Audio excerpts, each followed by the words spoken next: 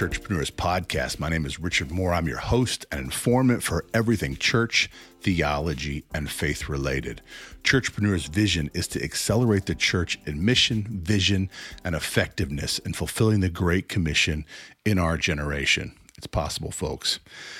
Churchpreneurs hopes to embolden you in your personal walk with Christ, your theological understanding, and maybe, hopefully, to draw you closer to Jesus Christ. Hey, all you churchpreneurs out there, you may be aware that Bethel Church in California has put out a series called Rediscovering Bethel. It's a 6-episode podcast series, and they tried to respond to critique in that series of their movement in the last year. And so I thought I'd take a few episodes here and respond to that series. Now, in this series, I won't show any of that video, so I'll put the links to those full episodes in the description. And I'll just respond to what they said in those series because of copyright information. They will probably put copyright strikes on my account if I happen to show those videos. So go have a look at those videos for yourself. I'll put the link for this one in the description. They had a 6-series video, and 3 of them, I believe, Bill Johnson was in with Dan Farrelly. And the other 3 were interviewed. Dan Farrelly interviewed Chris Vallotton, their prophet. So I'll just jump right in here. I want to respond to what they said in those videos. I took detailed notes on what they said, and my response to that, I was actually doing it as a project for someone else that might come out. You might see that somewhere else, or my help, hopefully, to what they said in those videos. So in episode number 1 of Rediscovering Bethel, they talked about Jesus. I think the title was Jesus, God's Sovereignty, and Bible Translations. So let's jump right in. At the 14-minute mark, so Dan Farrelly, again, is interviewing Bill Johnson in this first episode. Dan Farrelly, at the 14-minute mark, again, if you haven't watched that, go watch those series. Maybe you can watch it on double speed. They are very long. One of them is an hour, and I think the shortest one is like an hour and 45. Other ones are about 2 hours long. So they're very long. You can also watch them in maybe short segments. They've split all those episodes up into short segments. But without further ado, let me just jump right in. At the 14-minute mark of the first episode, Dan Farrelly talks about cults. And cults demand perfect uniformity, he says. And then he goes on to talk about how we've split and how the church over the years has had a history of disunity. This is a mantra by Bethel, unity, unity, unity. Disunity is not what God wants. And Bethel expresses a perfect unity like the time when they left the Assemblies of God denomination in 2006. So they don't actually hold to their own mantra. They have actually separated from the Assemblies of God denomination in 2006 after the Assemblies of God created a paper that condemned a lot of their major theological positions. So Farrelly at the 14-minute mark seems to condemn disunity, leaving when we disagree or separating when we disagree. They did the exact same thing, however, in 2006. So they don't even actually hold to their own mantra. They are very tribal. They hold to their own tribes. The New Apostolic Reformation is a tribe that they hold to, and they don't associate with anyone else who might not be in that tribe. So the Assemblies of God wrote a position paper condemning most of their theological positions in 2000, but right before they separated. So are they in danger of disunity themselves? No, I think the picture here is clear that they are the ones who have perfect theology, and everyone else is living in disunity and needs to correct themselves toward their perspective and their theological bend. Dan Fairley then asks Bill what he generally thinks about theology, and then goes in to describe the Pope and how Catholics believe that he speaks for Christ. These guys, first of all, they have no concept or no understanding of theology. Catholics believe that not only does the Pope speak for Christ, he is the representative or the vicar of Christ on this earth. Meaning that he is the embodiment of Jesus Christ on this earth, and thus he speaks for God perfectly, and what he says is as if God was saying it. That's what the vicar of Christ means. These were the Reformation issues years and years ago. The Catholic Church believes that the Pope is the vicar of Christ, and he can speak for Christ. He speaks, and what he says holds revelatory emphasis. But what the Reformers said was sola scriptura, that the scriptures alone are where God speaks, not through the popes. So these guys, first of all, they don't understand Catholic theology, and they maybe don't even really understand Protestant theology, what the Reformation was all about and why the Reformers protested against the Catholic Church. Bill then moves on to answer and describe what he thinks of theology. He says, theology is mainly about studying what changes me. And here, there's a fine line, and I want to point out what the problem is here. He's got it completely wrong. Theology is about God and describing him properly, explaining him properly, preaching him properly. Theology is the study of the Most High God and who he is, what he's done, his nature and character, and how men ought to worship him. And most importantly, how they are made right with him through Jesus Christ. That's what theology is.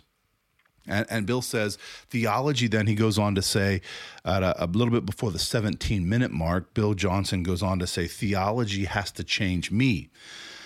This could be tenuous because if theology doesn't change me, then it's not theology. Or if theology doesn't change me, then it's not true. Or if theology doesn't change me, then it's not experiential. If theology doesn't change me, then I don't believe it. But that can't be. Bill, at the 17-minute mark to the 18-minute mark, says, if it doesn't change me, then I need to take another look at what I have read, end quote. So the standard of theology is if it changes me, not if it's objectively true. The truth about God and his word, who he describes himself to be, is objectively true, whether or not it changes me or not.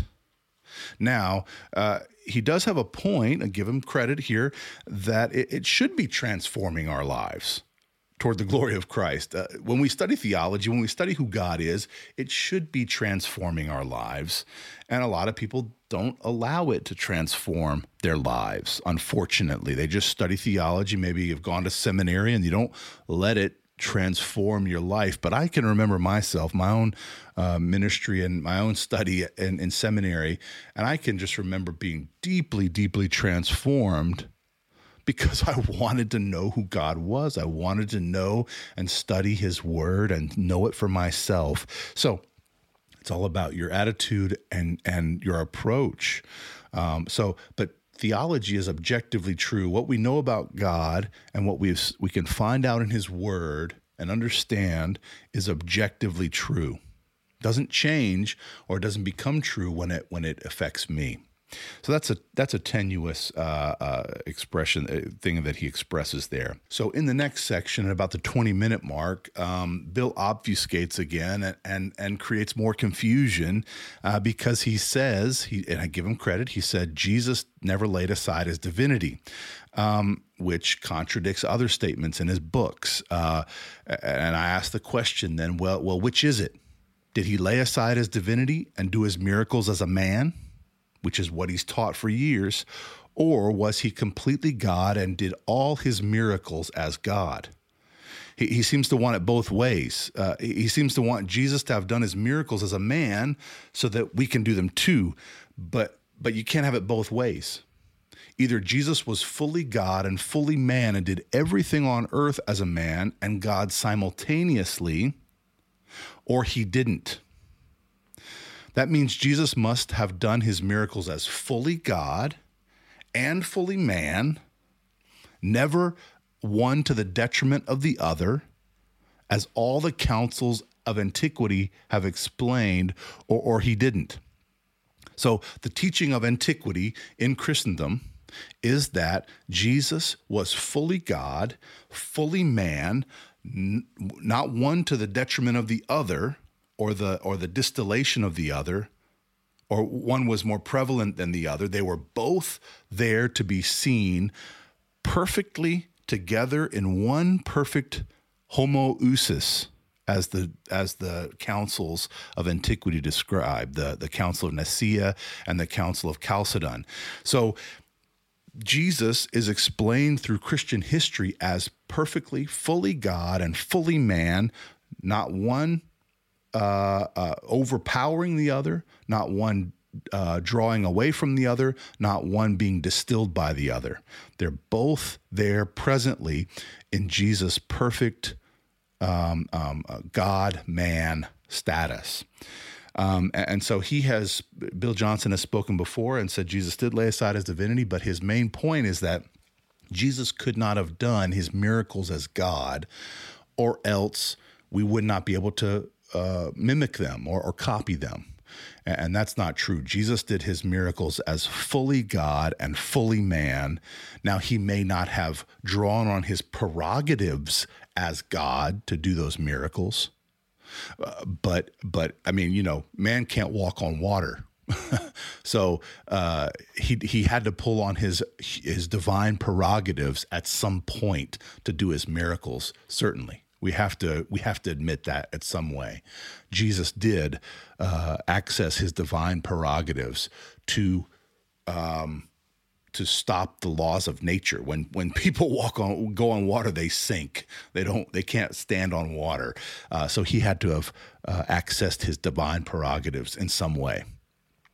Bill indicates at the 20-minute and 20-second mark that the Church of Jesus Christ has wrestled with the divinity of Christ for 2,000 years.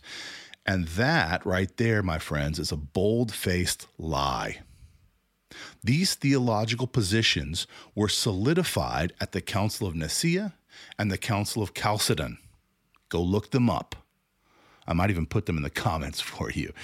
These are not debated anymore. The debate is over. If you do not teach and practice what is in line with the Council of Nicaea and the Council of Chalcedon, particularly on the divinity of Christ, then you stand clearly outside the biblical Christian Orthodox position. And because it matters what you teach about Jesus Christ. If Jesus is merely a man, then he cannot save you. Likewise, if he's only God and not a man, or a man and only God, not God, on this earth, he can't save. He has to be a man and God. He must be in the line of Adam, and he must be God, perfect in purity to secure our redemption. These things have not been debated for 2,000 years. They were debated at the councils of Nicaea and Chalcedon and solidified. If you did not agree with the Council of Chalcedon and the Council of Nicaea, then you stand outside of Christian orthodoxy, period. So they're not debated. He's not correct on that. Now, people debated them who were heretics and were condemned as heretics, but the debate is over as far as who Jesus is. They're not debated anymore. So then at the 22-minute 30 mark, Bill becomes emotional. Of course, he's very good at becoming emotional, and says he's got to know what's possible by following this man. What he means by saying that is that Johnson teaches that some moment Jesus is the example that we can follow. So by perfect theology, he means that Jesus is the example of the Father. He says this in other places in his books. That we can follow. He's that example that we can follow, meaning that we can do the stuff he did, including all of his miracles. So Jesus illustrated perfectly the Father, and so Bill Johnson is going to go after Jesus in that vein. Everything he did, I can also do. At the 23-minute 10 mark, Johnson says the Old Testament did not reveal God as Father or as the Father in the way that Jesus did. So what we've got here, what he's saying here is we have an Old Testament that reveals God in a different way than he is revealed in the New Testament or by Jesus. This is precarious in many ways, but mainly because God never changes. God is immutable. That means he cannot change. God does not reveal himself differently in the Old Testament than he does in the New Testament. Is he different? Is he a different God in the Old Testament? If he is a different God in the Old Testament than the New Testament, then he can neither be the God of the New Testament or the Old Testament, because in both Testaments, he is described as immutable and unchanging. And it says of Jesus in the New Testament, Jesus Christ is the same yesterday, today, and forever. He doesn't say that Jesus is a different God than the God of the Old Testament, but Johnson here comes very, very close to saying that God has revealed himself differently in the Old Testament than in the New Testament. And that's a very, very tenuous position, because it might come close to meaning, or him meaning, that Jesus is a different God than the God of the Old Testament, because the God in the Old Testament was not revealed as a father. That's a very challenging and tenuous position, because God is immutable. He does not change. And so Bill then continues in that same vein, and he says that Jesus came to reveal the Father, and that it was his main reason in coming to this earth. This is incredibly inaccurate. Jesus came to fulfill the law. Matthew 5:17 says, "Do you think that I've come to abolish the law or the prophets? I have come not to abolish the law, but to fulfill them." He came to call sinners. Matthew 9:13 says, "But go and learn this. I desire mercy, not sacrifice, for I have not come to call the righteous, but sinners." He came to bring a sword in Matthew 10:34 through 35. To turn a father against the mother, and a brother against the mother, daughter against the mother, daughter-in-law against her mother-in-law. It says he came to preach in Mark 1:38. "Let us go elsewhere, because I came to preach. That is why I've come." He came to bring fire to the earth in judgment, Luke 12:49. Jesus says he came in his Father's name in John 5:43. He came to do the will of the Father in John 6:38. It says in John 9:39, he came for judgment. Jesus says, for judgment I have come to this world, so that the blind will see, and those who see will become blind. And then it says in John 10:10, he came to give life in all its fullness. The thief, actually, in that context, it was the Pharisees, not the devil. The thief, those who would thieve away, the Pharisees were stealing away. They want to steal and kill and destroy. I have come that they may have life and have it to the full. He said he came as a light. John 12:46, I have come into this world as a light, so that no one who believes in me will stay in darkness. And then, most importantly, he came to lay his life down. John 10:17 through 18, Jesus says, "For this reason the Father loves me, because I lay down my life that I may take it back again. No one takes my life from me, but I lay it down on my own accord. I have the authority to lay it down, and I have the authority to take it up again. This command, or this charge, I have received from my Father." He misses these things. So Johnson's view is that Jesus has come to display who the Father is.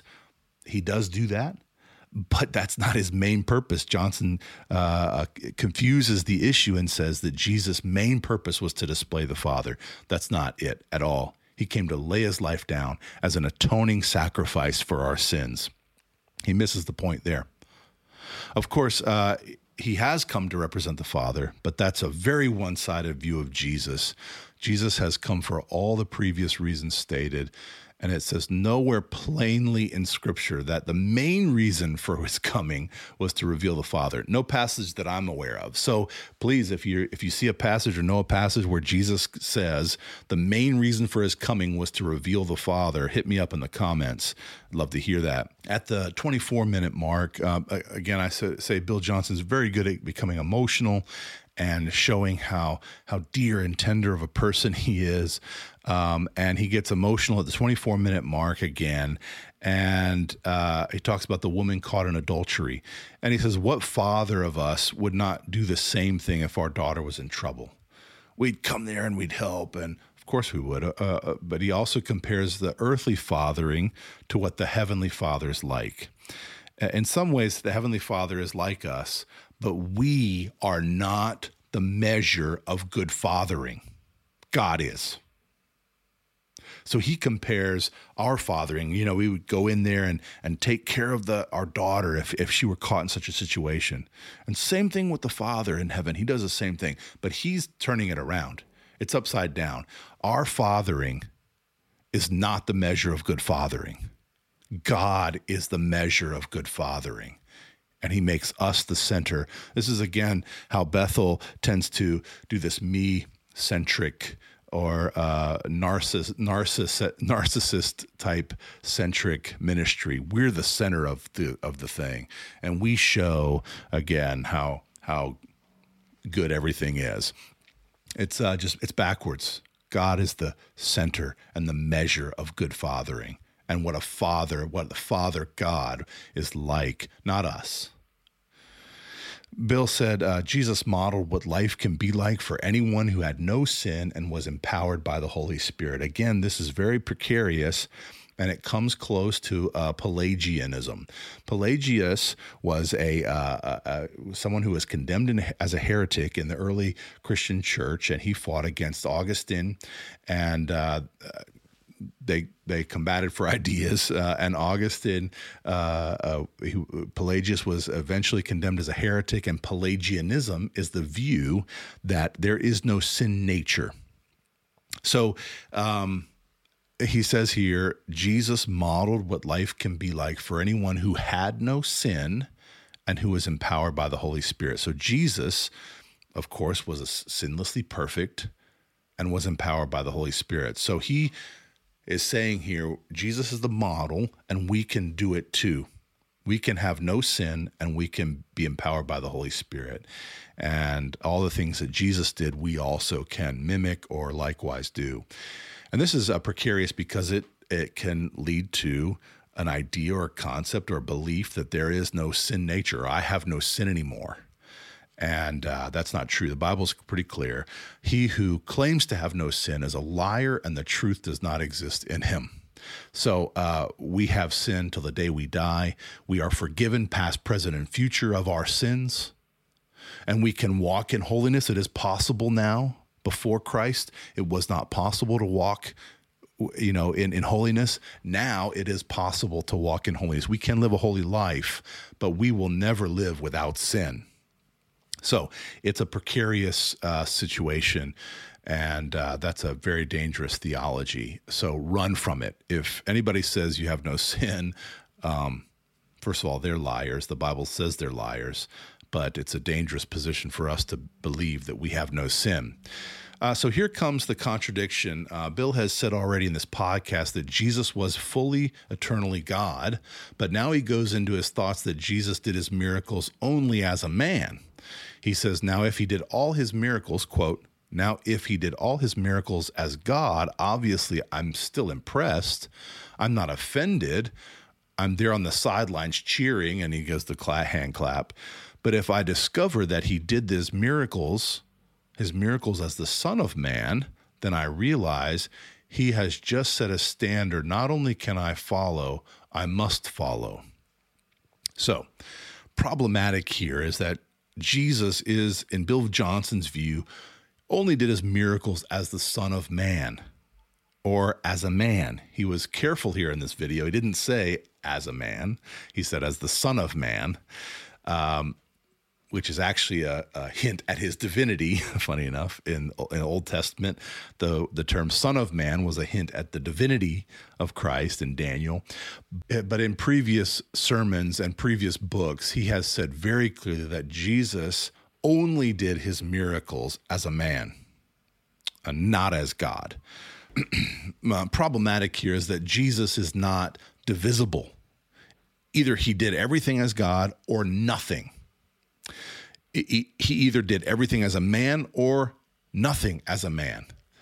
He either did everything as God and man at the same time, or he did nothing as God and man. Jesus is undivisible or indivisible. Jesus was fully God and fully man. He can't turn it on and off. You can't say, well, I'm God walking on earth and I'll just turn it off for this miracle of walking on water or something. I'm taking my God card out, right? And putting that on the shelf. He can't do that. So everything he did in his 33 years of life on this earth, he did as God and man simultaneously. He's not divisible. He is indivisible. The reason that Johnson and this movement tend to want to diminish the deity of Jesus, especially while doing his miracles, is they want him to be more human-like so they can perform the same miracles as Jesus.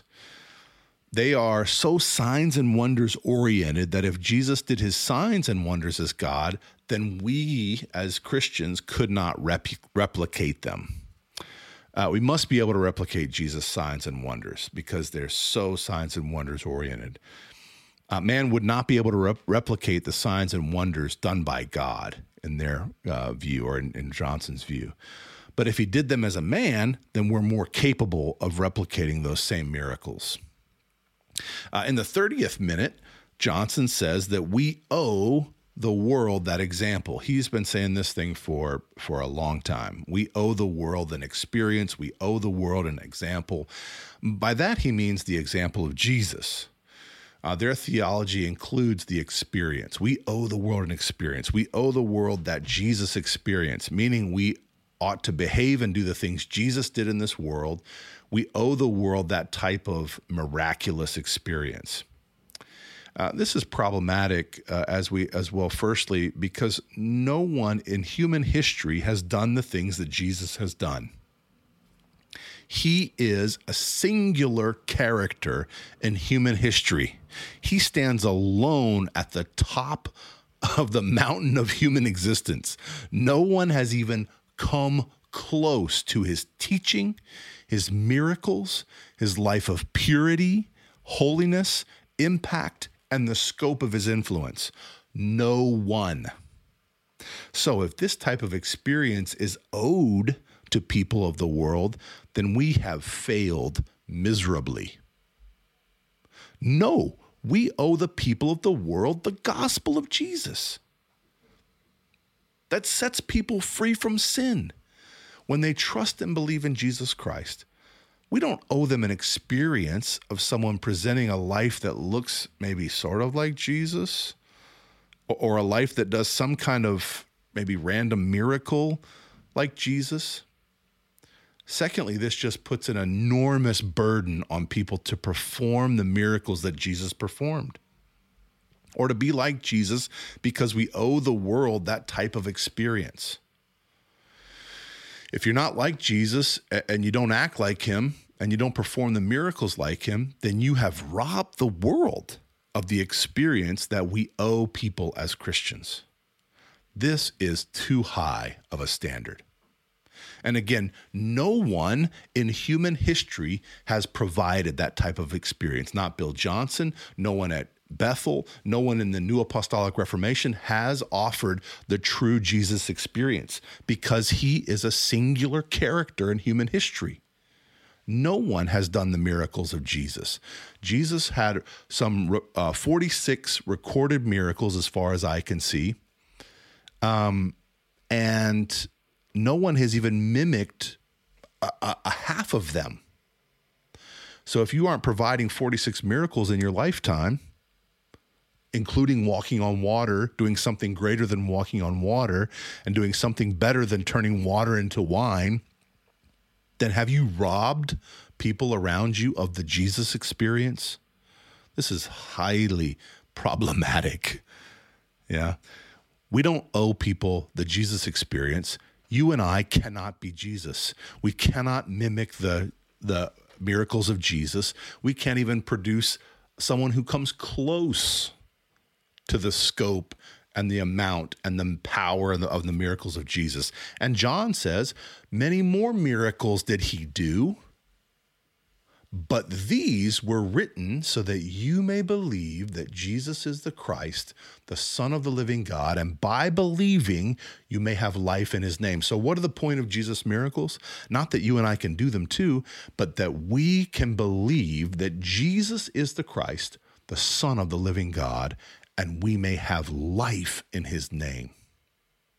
You don't have that pressure on you, Christian. Don't put that pressure on yourself, because Jesus didn't put it on you. Jesus came and showed and displayed his power so that you may believe that he is God, that he is the Messiah, the Christ of God, and that by believing you may have life in his name. So then Farrelly, Dan Farrelly says that if you don't want to see a miracle, you won't see a miracle. It's interesting. So if you don't want it, or the idea is if you want it, it will happen. But if you don't want it, then it won't happen. I suppose he's talking about the parents of the man born blind in John 9 is the context there. So that seems to put the onus on you, whether or not you might see a miracle. Wow, this is, again, a heavy, heavy pressure on people to produce miracles when I don't know of any place in Scripture that shows or asks us to have a desire for miracles, and then the desire actually produces a miracle. That's a heavy pressure. That's a real heavy pressure. So these are the type of things that if you get involved with Johnson or NAR or Bethel's teachings, you will have a heavy pressure put on you to produce miracles. Johnson talks about John 12, and he says that the people who heard the Father's voice from heaven were predisposed to not believing in miracles, and so they did not believe that God spoke from heaven. The text makes no such indication that the reason that the people didn't believe it was that it was God who was speaking from heaven was that they were predisposed to not believe in miracles. There's nowhere indicated in the text. These are the ways that this movement creates a narrative that supports their emphasis on the supernatural. Here's the text in John 12, 27 through 36. Now is my soul troubled, and what shall I say? Father, save me from this hour. For this purpose I have come to this hour. Father, glorify your name. Then a voice came from heaven. I have glorified it, and I will glorify it again. So God is speaking from heaven. The crowd that stood there heard it said that it was thundered. Others said, an angel has spoken to him. Jesus answered, this voice has come for your sake, not mine. Jesus didn't need to hear the Father necessarily. It was for the sake of those there. Now is judgment of this world. Now will the ruler of this world be cast out. And I, when I am lifted up from heaven, will draw all people to myself. He said this to show what kind of death he was going to die. So the crowd answered him, we have heard from the law that Christ remains forever. How can you say that the Son of Man must be lifted up? Who is this Son of Man? Jesus said to them, the light is coming among you for a little while longer. Walk while you have the light, lest the darkness overtake you. The one who walks in the darkness does not know where he's going. While you have the light, believe in the light, that you may become sons of light. And who is the light of the world? Jesus. He's standing right before him. So they go on to discuss, Johnson and Farrelly go on to discuss John 12, and that it displays that people can interpret supernatural phenomena or God working supernaturally in different ways. They say that the people who heard this noise from heaven and interpreted it three different ways, so also we can interpret God working in supernatural ways differently. This is really tiring and exhausting, I have to say, because who can know then something is God and what isn't. Is it up to personal interpretation, or you need a prophet or an apostle to interpret the supernatural for you, which is what they do often.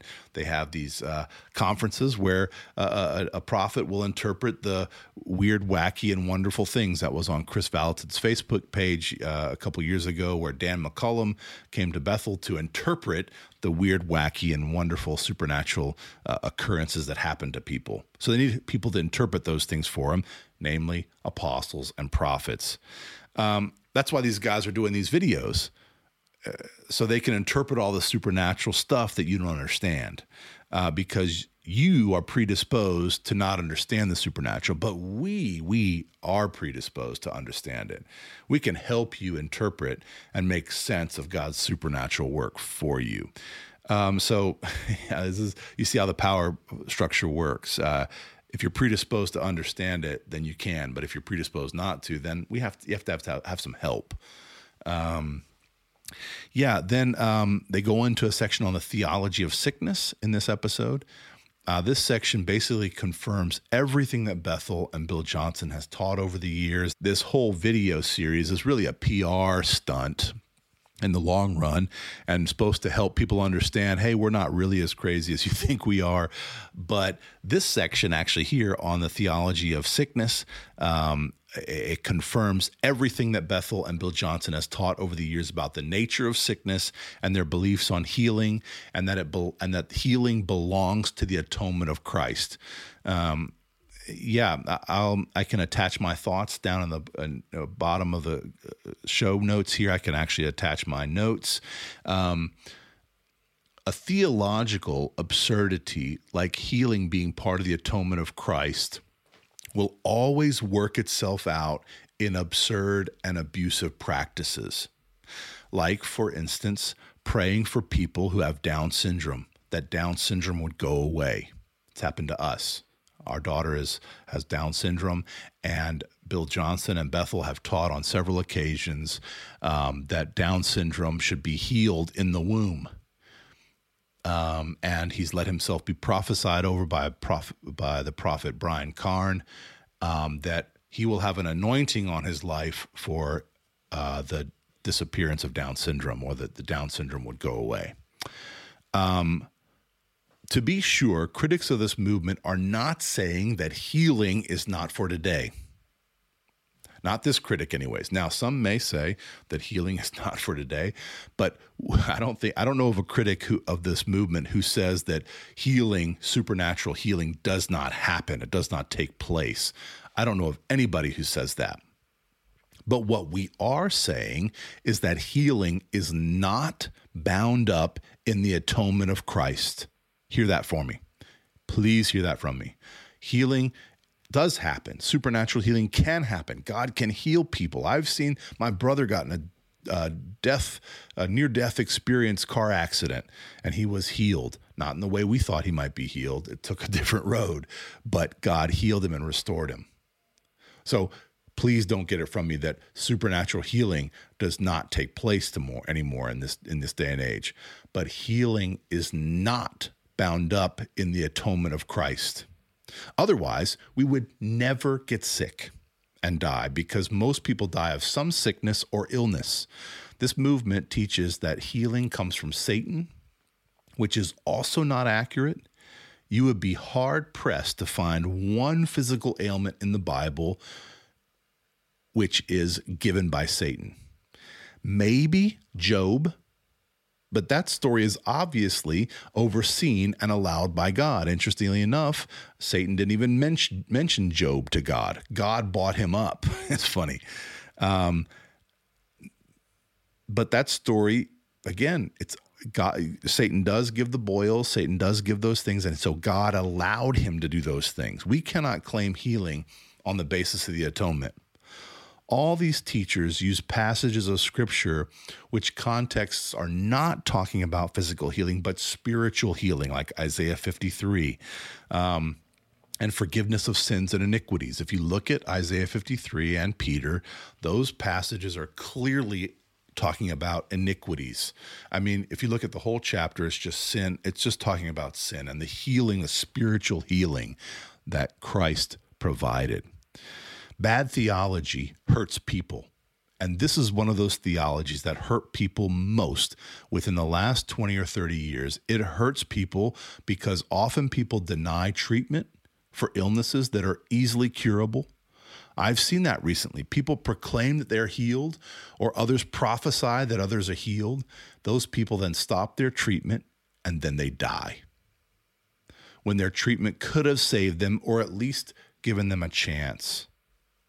It hurts people because the disabled, chronically ill, and those who have a cold or contract COVID-19 don't fit into the special few who have been healed or never get sick. It hurts people like us because we have been constantly insulted that we don't have enough faith or that our daughter will be healed of her Down syndrome, which I actually don't even want. I want her to have Down syndrome. I love her Down syndrome. It hurts people in that they demand things that God never promised and are terribly disappointed and disillusioned in regard to healing and even most recently, a resurrection from the dead. I can't imagine what the family of the poor Olive at Bethel are feeling. Are they disillusioned? Did God actually promise her resurrection? Why didn't she wake up? Why didn't she just get up? Get Up Olive was the hashtag they used to call the entire church to pray, global church to pray for their daughter to be resurrected. Why didn't she wake up? If healing is part of the atonement, then why didn't she just get up? This is can bring and can produce a terrible disillusionment and disappointment in God. If God promised healing, why didn't he bring it through? Why didn't it happen? And these are the things that have plagued the charismatic and the apostolic and the Word of Faith movement for years, because people lose their faith, they walk away from God, and because if God promised it, why didn't it happen? In this theological system, we should pray the Down syndrome away. We should pray that this child is not born with Down syndrome. Bill Johnson has a testimony about that, where he says the high watermarks of their ministry will be that children who are diagnosed with Down syndrome in the uterus, a prenatal diagnosis, will be born normal and will not have Down syndrome. I would argue that a biblical, Christ-honoring, Christ-loving church would have more children with Down syndrome, more births with Down syndrome, more adoptions of children with Down syndrome than less. That is what a Christ-honoring, Jesus-loving church would look like. More Down syndrome, not less. If this were true, then all believers, as soon as they put their trust in Christ, would immediately be free from illness, poverty, death, because Christ bore our illness and poverty on the cross, just as he did our sins. If our sins are forgiven and are gone, so also should be our sickness, death, disease, torment, poverty. But in actuality, they're not done away with. The truth is, even the Christian will struggle under these things until we receive our glorified bodies and death is finally done away with at the resurrection of the righteous that awaits those who have put their faith in Christ. I think of one of my heroes in the faith, Joni Eareckson Tada, who has spent more than half of her life in a wheelchair, and for the last several years has actually been battling cancer. Or I think of the family that we met at a disability retreat that had a daughter with literally a 1 in a million disease that disallowed her from even being outside ever. She and like 3 other people in the world had this disease. And the family that could not go outside because of the respiratory issues of their daughter. That camp we met them was the first time that this person, this daughter theirs, had ever been outside in 21 years. These people had a deep and unbelievable faith in God. I have met people, children with spina bifida, cerebral palsy, trisomy 11, trisomy 18, autism, and so many other more rare disabilities. I've seen people carry incredible weights on their shoulders with their kids, and to lay this unbearable burden on people to say that they must have more faith so that their kids can be healed. I know of people who have taken their kids with disabilities to Bethel and they come home disappointed. This is and certainly can be crushing. This movement is placing an unbearable burden on people, and it can crush the faith of many. Many walk away from God because they believe that God must heal them because a faith teacher says God only ever always heals, and it is part of what Jesus did for them on the cross. But that is not the promise of God. Because of a faith teacher, these people tie the truth of the gospel together with healing. And many then believe that God cannot exist and that his gospel cannot be true because it didn't work in their lives. Besides all of the hurt it can cause, there are several scriptures that point to God's glorious design and plan in disability. First, we see John chapter 9. And the disciples asked, "Who sinned that this man was born blind?" And Jesus answered them and said, "Neither this man nor his parents sinned that he was born blind. He was born blind that the works of God might be displayed in him." God allowed and created him blind so that his works might be displayed in his disability.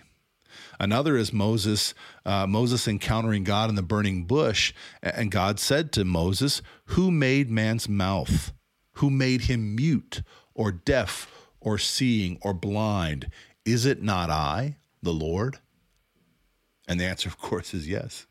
God made man's mouth. He made him mute or deaf or seeing or blind. These are just a few examples in the scriptures of God's good design and disability.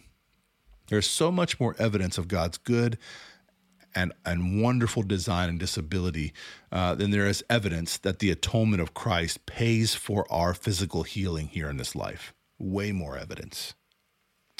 As Bill describes in this theology of healing, he does it in more detail at the 38-minute mark, 38:40. He describes an instance, or two instances actually, where healing was not only not possible, but God was telling him that if he asked for healing for this person, he would grieve the Holy Spirit. This is extremely contradictory and confusing. The Bible says nowhere that praying for healing for someone would grieve the Holy Spirit. The few passages that talk about grieving or quenching the Spirit of God have nothing to do with not praying for someone. The main passage we imagine about grieving the Spirit of God is found in Ephesians 4:25 through 32. It says, quote, "Therefore, having put away falsehood, let each one of you speak the truth with his neighbor, for we are members of one another. Be angry and do not sin. Do not let the sun go down on your anger, and give no opportunity to the devil. Let the thief no longer steal, but rather let him labor, doing honest work with his own hands, so that he may have something to share with anyone in need. Let no corrupting talk come out of your mouths, but only such as good for building up, as fits the occasion, that it may give grace to those who hear, and do not grieve the Holy Spirit of God, by whom you were sealed for the day of redemption. Let all bitterness and wrath, anger and clamor and slander be put away from you, along with malice. Be kind to one another, tender-hearted, forgiving one another, as God in Christ forgave you." This passage has nothing to do with not praying for someone. Otherwise, I would grieve the Holy Spirit. It has only to do with not disobeying and living a holy life. So Bill can't grieve the Holy Spirit by not praying for someone for healing, which is what he claims. At least he cannot claim it as a biblical precedent. So, and then it's confusing because, wait, aren't all people supposed to be healed? He just said that in his theology in this podcast. There's no room for God not healing. He doesn't want to create a theology for sickness. And so either it's God's will to heal all people or it's not. And so why wouldn't he pray for it? If it's God's will to heal all people and it's bound up in the atonement of Christ, then why would it grieve the Holy Spirit to pray for someone to be healed? It's contradictory at best. At the 39-minute mark, Johnson says he cannot pray if it's your will, quote unquote, because that's a prayer of unbelief. Now, that's very interesting. So praying your will be done is a prayer of unbelief, apparently. What about the Lord's Prayer, your will be done? Can you not pray that? Or maybe he's only talking about praying, Lord, heal this person if it's your will. But we're commanded to pray for the will of God to be done. That is one of the main things Jesus teaches us in how we ought to pray. But I guess Bill Johnson doesn't want God's will to be done. In the case of healing, only healing is possible, not God's will. So praying, God, if it's your will, heal this person, that's not a prayer of faith, that's a prayer of disbelief. But that's far from biblical. The Lord's Prayer, the Lord teaches us to pray, your will be done. And then he says here, he uses, Bill Johnson uses Isaiah 53 to show the healing is part and a promise for every believer and that it's a present reality in the kingdom. And Jesus made provision for it. It is a very flimsy biblical argument because he doesn't present any biblical evidence outside of Isaiah 53, which is talking about sin, obviously. And Jesus made provision for it, giving no biblical evidence in the New Testament, and that it's a present reality, which is obviously not realized by most people. People aren't healed. There are Christians who are not healed because Christians get sick. They get colds. We get the flu. How many Christians have gotten COVID-19? How many Christians or people at Bethel have gotten COVID-19? They had to shut down the school. So people obviously get sick. It's not part of the atonement. It's not part of what Jesus did for us on the cross. By his stripes we are healed is talking about sin and his atoning sacrifice for us. Johnson then said that this woman who he prayed for had been sick for a while. He prayed that she would go home to heaven. Why had she been sick for a while? If it's not God's will for anybody to be sick, then why was she sick to begin with? Why would she need to die? If it's God's will to heal, then why would he even pray for her to go home? And if she died, why not pray for her to be resurrected? Why would he pray for her to die? These things all do not square with their theology that God never allows sickness or he always heals. Johnson then at the 41-minute mark describes that sometimes if people are in unforgiveness, they can't be healed. He'll often ask if someone needs to forgive someone and then go ahead and forgive the person, and then all of a sudden they're healed. So you have to get that forgiveness thing out of the way first. This is as well a heavy burden, and it's awful. He has either intentionally or unintentionally created conditions for healing. So either it's God's will to heal all the time, and it's part of the atonement and doesn't need any extra steps or conditions, or it's not. But this is a condition he puts on it. You have to go and be, if you're in unforgiveness, then that might block your healing. It's really bad. It puts these heavy, heavy burdens on people.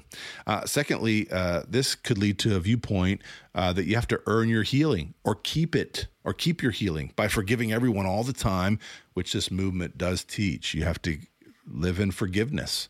And if you don't forgive people, then you might not be healed. You might block your healing. This is a huge manipulation and spiritually abusive, that healing would only come if you do this or that, or you're living in this sin or that sin or whatever.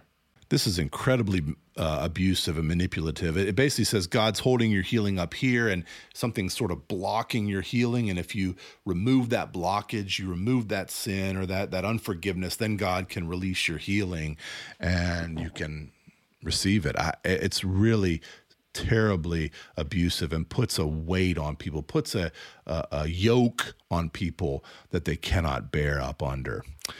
Johnson describes how sometimes you have to do certain things for healing and that it's prescriptive.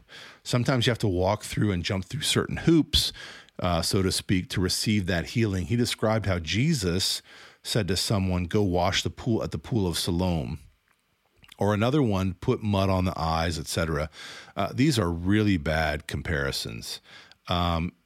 We compare our healing work to the healing work of Jesus, but again, it sort of fits their theology. If Jesus did it, then we can do it too. He then said we have to do sometimes creative miracles where someone was missing part of the muscle of their leg. He told the person to walk back and forth in the room and come back, and then God had done that miracle or something, meaning regrowing the muscle in their leg that was missing. I guess he means God grew this person's muscle that was missing, I presume. First of all, to compare these miracles of Jesus and say we ought to do likewise is a crazy standard. Otherwise, we'd just be going around putting mud on people's eyes, basically, who are blind. Jesus is God, and he has reasons for doing the things he does. We are not. So comparing these things like comparing apples to oranges. To claim that you could grow someone's muscle back is quite a whopper. It's an extremely incredible claim. And how does he base that? I mean, just by his own testimony, he said it happened. I mean, it's quite a tall tale. Funny how these guys never produce any medical evidence or even diagnosis of a missing muscle. It's interesting. So, but even on that standard, the Bible's clear. Jesus says, depart from me, I never knew you, to those who would actually do some sort of miracle. They said, Lord, did we not cast out demons in your name and do mighty works in your name and heal people and all these things? And Jesus will say, depart from me, for I never knew you. So will miracles happen? I think they will. I don't doubt that Bethel has miracles happening there. But the Bible's pretty clear that there will be miracles that happen and are done in Jesus' name, but they were not blessed by him, or the people who performed them did not know Christ, because he will say on the final day of judgment, depart from me, for I never knew you. So there's that. Johnson says we do sometimes need to give an action for people to connect their faith to. So either the healing is a promise from God or it requires an action to connect to faith. Which is it? Is it according to your faith, or is it a promise that is made, a provision made made available to us by Jesus? If it's a provision in the atonement of Jesus, then why would we need faith besides the initial faith we have in Jesus' atoning work for us? Or an act of faith? Or why do we need an act of faith connected to it? That doesn't make any sense. If it's a provision made for us in the atonement of Jesus, like Bill Johnson says, 2,000 years ago, he made a purchase for us. So if it's a provision made in the atonement, why do we need any faith-connecting activity at all? It's purchased for us. You can't take a car back and say, well, I need more of this or that, the other thing. Like Johnson says, you can't take your car back and return it. It's already purchased. So in the 44th minute to the 46th minute of this episode of Rediscovering Bethel, they say they will correct any of their staff members who say to people that someone didn't have enough faith, and that's why they were not healed. He says that's cruel. Give him credit here. What Johnson is missing here, though, is that to say that the disabled community or the chronically ill or the Down syndrome community that they should be healed, that is cruel. It's saying to Johnny Erickson Tada, every time someone prays for her healing to get up out of the wheelchair, that is cruel. This is a cruel theological perspective, and by itself, it treats people who are chronically ill as if something were wrong with them just on its face. Something's wrong with you because you have this chronic illness.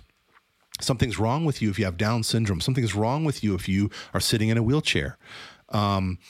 because it is this whole theological perspective assumes that something is wrong with people who are not healed or disabled or who have Down syndrome or have some physical problem that is not healed through prayer or whatever. This is a cruel perspective, even though he says that they're not cruel. Bill explains then at the 49th minute a story about how he was trying to heal someone from arthritis and somehow he was blocked. But then all of a sudden he started feeling warmth all over his body and his neck. Bethel started doing this practice a year or two ago, when which they were called healing in proxy. And it's in several of their sermons, services. I've seen it in several of their services. Bill or the leader will ask if they know someone who's sick, and they will get those people to stand up in the service and stand in their friend's place, that they're going to be healed for them in their place or in proxy. Now, can someone be healed for someone else? Can someone feel physically something someone else is feeling in their healing? These practices, as far as I'm aware, are not seen in the Bible. Even in Jesus' ministry, no one was healed in proxy for someone else or in someone else's place, or felt in their own body a warmth of electricity or something like that, for the healing that someone else was experiencing. This is a dangerous, dangerous precedent that mimics some sort of a cult type practice, but does not belong to Christianity. They're sort of just kind of making stuff up. So if, what you've got here is it's like the movies, you've got these movies that are these blockbuster movies. So you've got Transformers 1, the first Transformers film. It's awesome. I mean, you look at the thing. It's a miracle of CGI, is on the screen. You're watching these things transform before your eyes. They're flying around and it's really amazing. So they got to one-up themselves. The next Transformer film has to be better than that, and the CGI has to be tighter. So they're in this series of the Transformer films. Each one has got to top the next one. So for this movement, it's an experiential movement. You've got to top the next thing. So what do we do beyond healing people? We'll heal people who aren't even here. We'll heal people in people's place. Hey, if you've got a friend who's got cancer, stand up. Oh, I'm feeling something in my liver, Oh, they got a liver problem. Oh, they're on dialysis.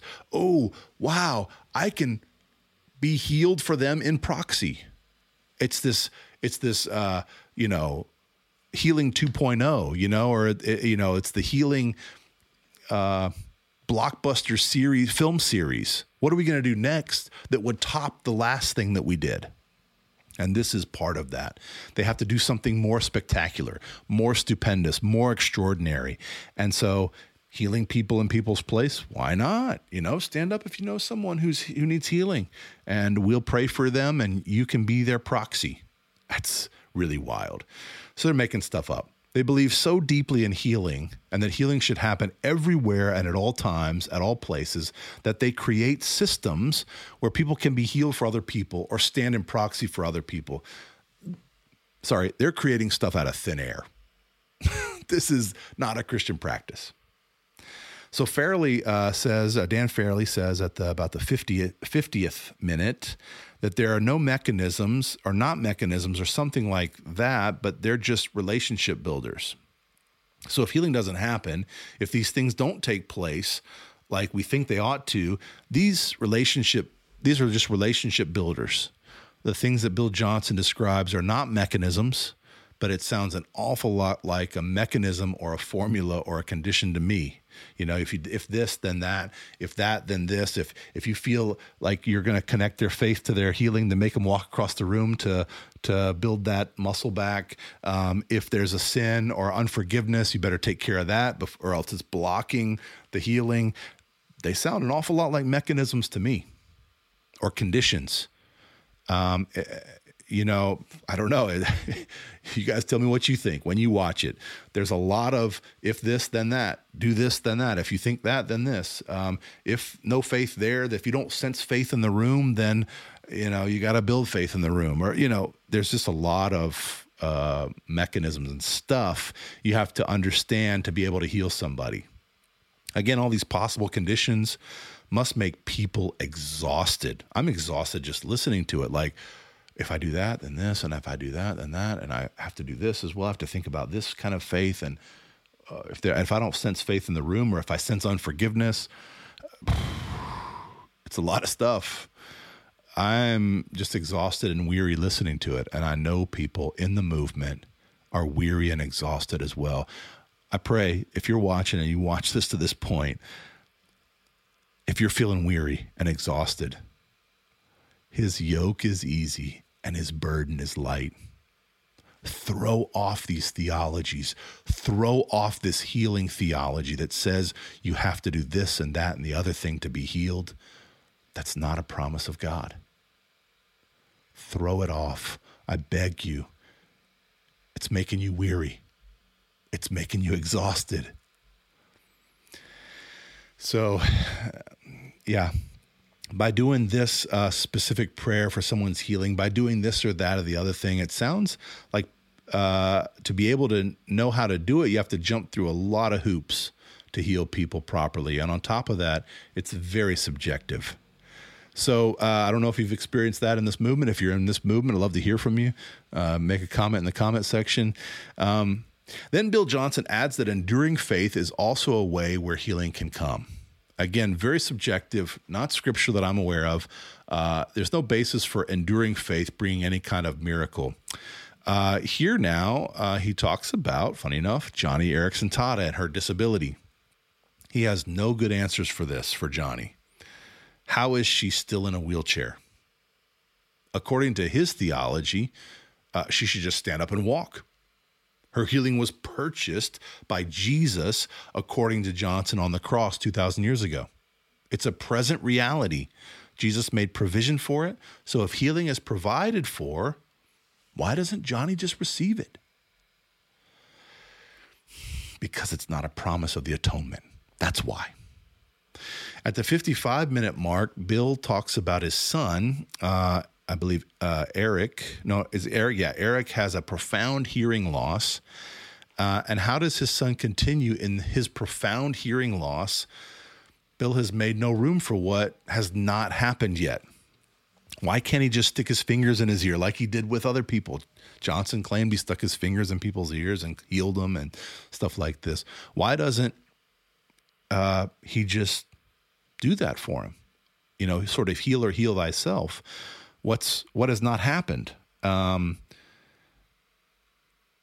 does he have to even have enduring faith? If it's a purchase that's made 2,000 years ago, then why does he even need to have an enduring faith that would believe that it will happen at some point?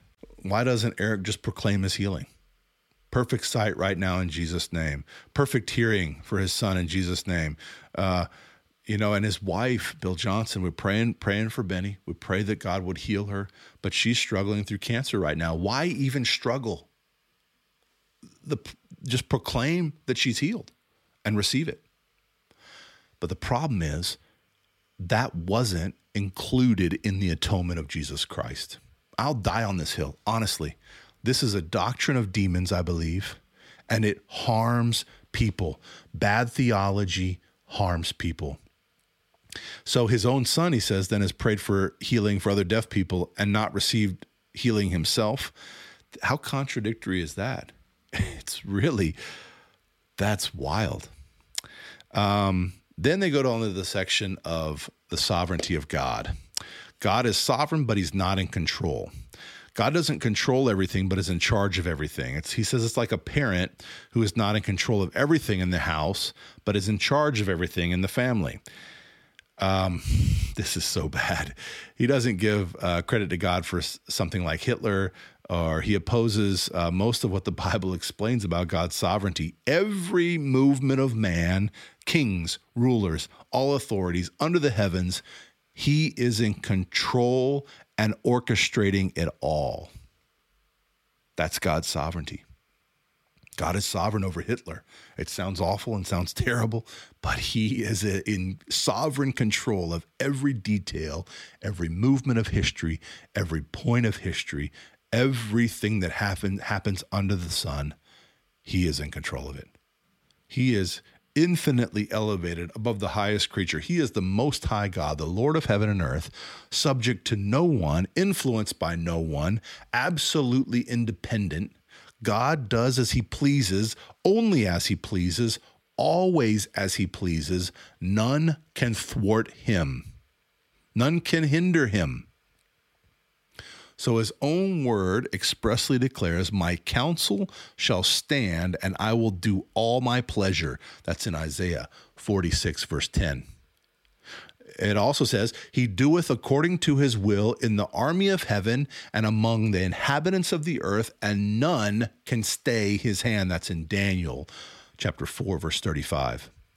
Divine sovereignty means that God is, in fact, God, as well as in his name, that he is on the throne of the universe, directing all things, working all things after the counsel of his own will. Rightly did the late Charles Spurgeon say in his sermon on Matthew 20, verse 15, he said this, there is no attribute more comforting to his children than that of God's sovereignty.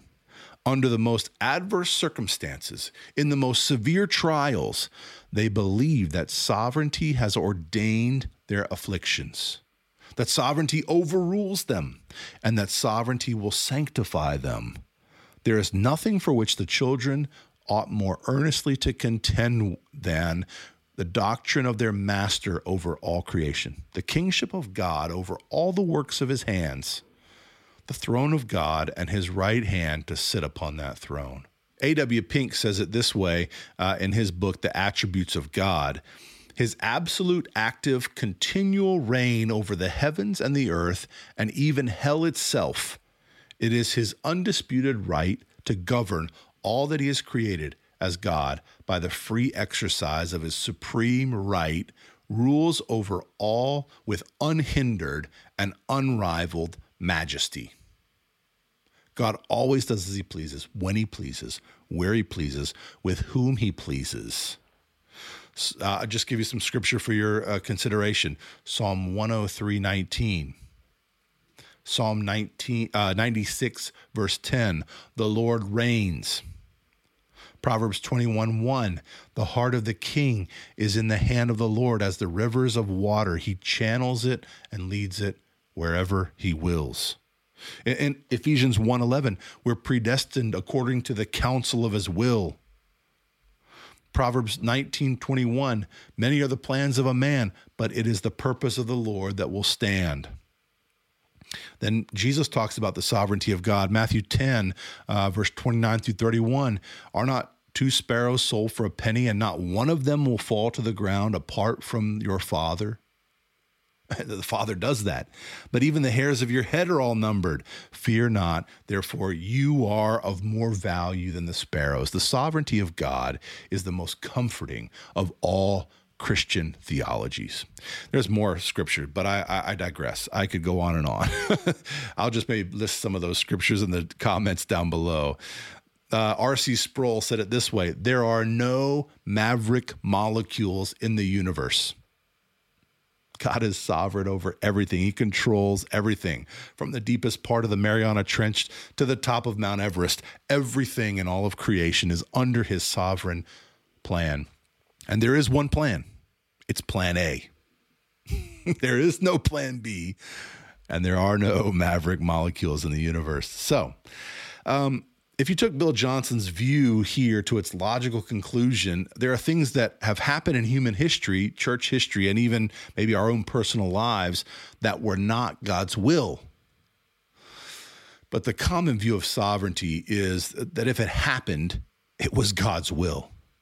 The Bible is pretty clear through that if a thing takes place, it was the counsel of God. From the beginning of time to the end of everything, God has set his counsel up, and there is, like I said, a plan A. There's no plan B. If it happened, then it was his will. If it did not happen, then it was not his will. This plays into their healing theology, though. So he says it's God's will to heal only all the time, but we know in reality that people get sick and they're not healed and die, those who are faithful Christians. So if a Christian gets sick and dies, which happens 100% of the time, we all die from something. Even Lazarus died a second time, the poor guy. He was raised from the dead, but he died again. We all die from something. That's our end result of everyone's life. Then that thing was God's will. On the other hand, Bill Johnson teaches that it's not God's will, and he cannot control or does not control for some reason these events. This stands outside of Scripture and opposes all the previous scriptures I've read that we mentioned above. Dan Fairley then says that God is not, quote, omnicausal, meaning God did not cause all things, etc. He starts to play with the Orthodox view of God's sovereignty, but it falls way short. God is not the author of evil or the cause of evil. God cannot tempt people to sin or be tempted by sin. All these previous scriptures give a better view of the kind of sovereignty that God exhibits. Why not go through the scriptures and describe the sovereignty of God as revealed in the scripture? Why these guys are talking about sovereignty in this episode? Why not just take a few scriptures and explain the sovereignty of God? But they can't do it because it doesn't match their theology that God is sovereign but not in control. So God doesn't cause all things together to work together to the purpose of his will. So, of course, God is not the author of evil. He's the sovereign over it, but he's not the author of it. Johnson closed up this section with this relational journey type thing. God's sovereignty is not a relational journey. Or he says that this thing, the sovereignty idea is a relational journey. God's sovereignty is not a relational journey. No one can thwart the plans of God, as seen in the previous scriptures we mentioned. No one can thwart the plans of God. No one can counsel God that he should learn. No one can manipulate it, etc. So yes, God wants us in relationship with him through Jesus Christ, of course, but not to counsel him in and about his sovereignty. He doesn't adjust himself to a relationship with us and say, well, since they're doing this, I think I'll do that. Since they're doing that, I think I'll do this. God doesn't act according to his sovereign plan in relationship with us.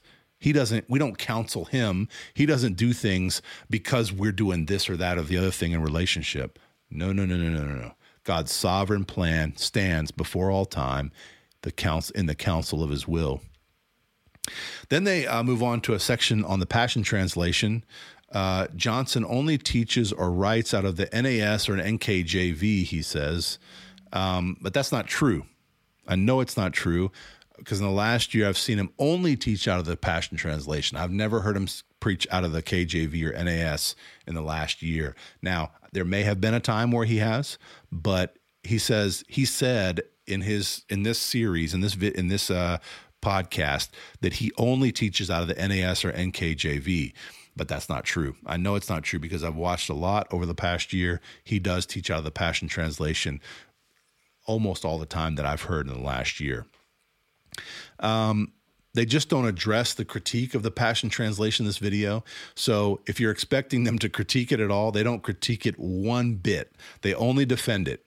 So Dan Fairley says that the difference between a paraphrase and a translation is that one translates from the Greek and the other one doesn't. That is exceptionally inaccurate. I don't know where he's getting that. Paraphrases and translations are all working from the Greek and Hebrew and Aramaic texts of the ancient scriptures. A paraphrase, of course, works from the Greek. They just paraphrase it. I mean, it blows me away. The other one translates directly or tries to stay very accurate according to the text, not putting paraphrases on the text. So, of course, the paraphrases are working from the Greek and Hebrew and Aramaic. They just paraphrase it. That's what a paraphrase is. Paraphrasing is putting it into another set of words, putting it in another, When you paraphrase did they say that exactly? No, I'm just paraphrasing. I mean, it's like, wow. Does he know what paraphrasing is? Like, I wonder. Translation is trying to get the one-for-one idea from the original text. And so the question in there that they put up is the Passion Translation heresy? And of course, I mean, the Passion Translation is deeply, deeply problematic. Bill opens this video by saying that new Christians can't understand hither and thither and these and thous. And of course, this is a straw man argument. He's talking about the New King James or the King James Version. People don't understand what hither and thither mean and whatever, these and thous.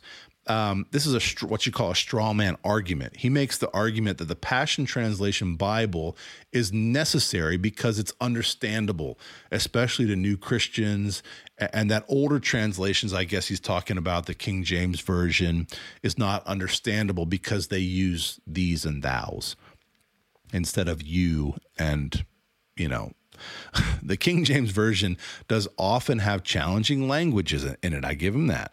But there are certainly a plethora of truly understandable Bible versions that stay true to the Greek, Hebrew, and Aramaic.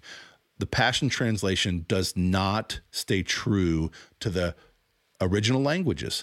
You can look at Mike Winger has done a very good project. It's called the Passion Project, his Passion Project. Please check that out. I might put that in the link description down below. There's a series of videos on that. He has hired biblical scholars in the Greek and Hebrew and Aramaic to look at the Passion Translation, and they have basically come up with the conclusion that it is a deeply, deeply problematic translation of the Bible and not a translation in essence.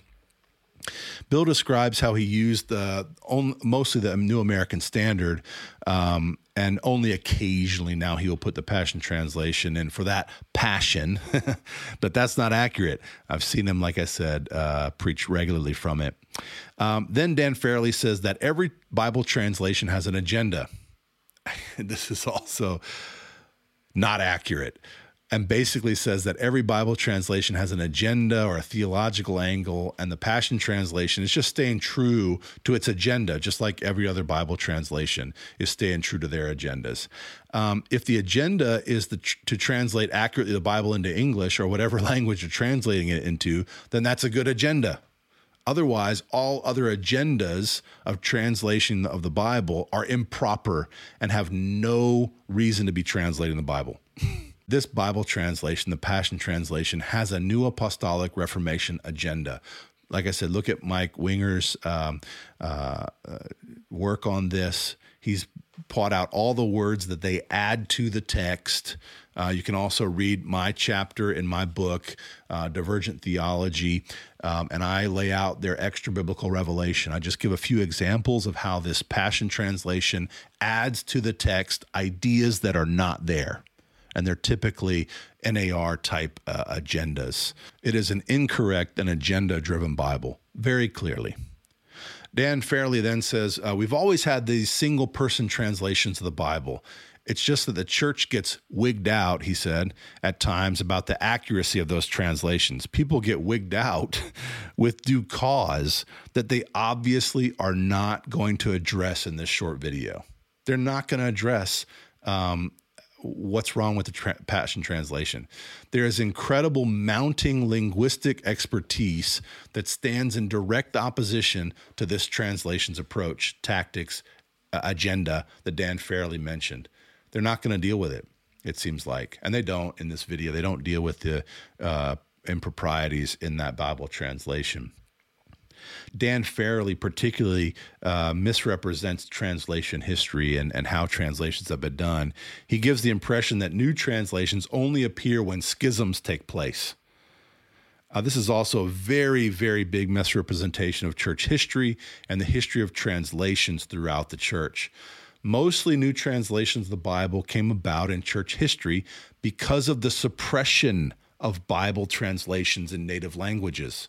For instance, during the Reformation, when the Bible was not allowed to be translated outside of Latin and only taught in Latin so that the common person could not and would not understand it, Wycliffe translated the Bible, and Luther's translation of the Bible are all translations so that people could understand the Bible and have it in their own language.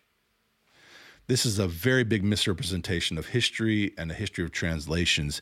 He mischaracterizes church history and manipulates church history to favor the Passion Translation. And just saying it's a response to a need is not appropriate.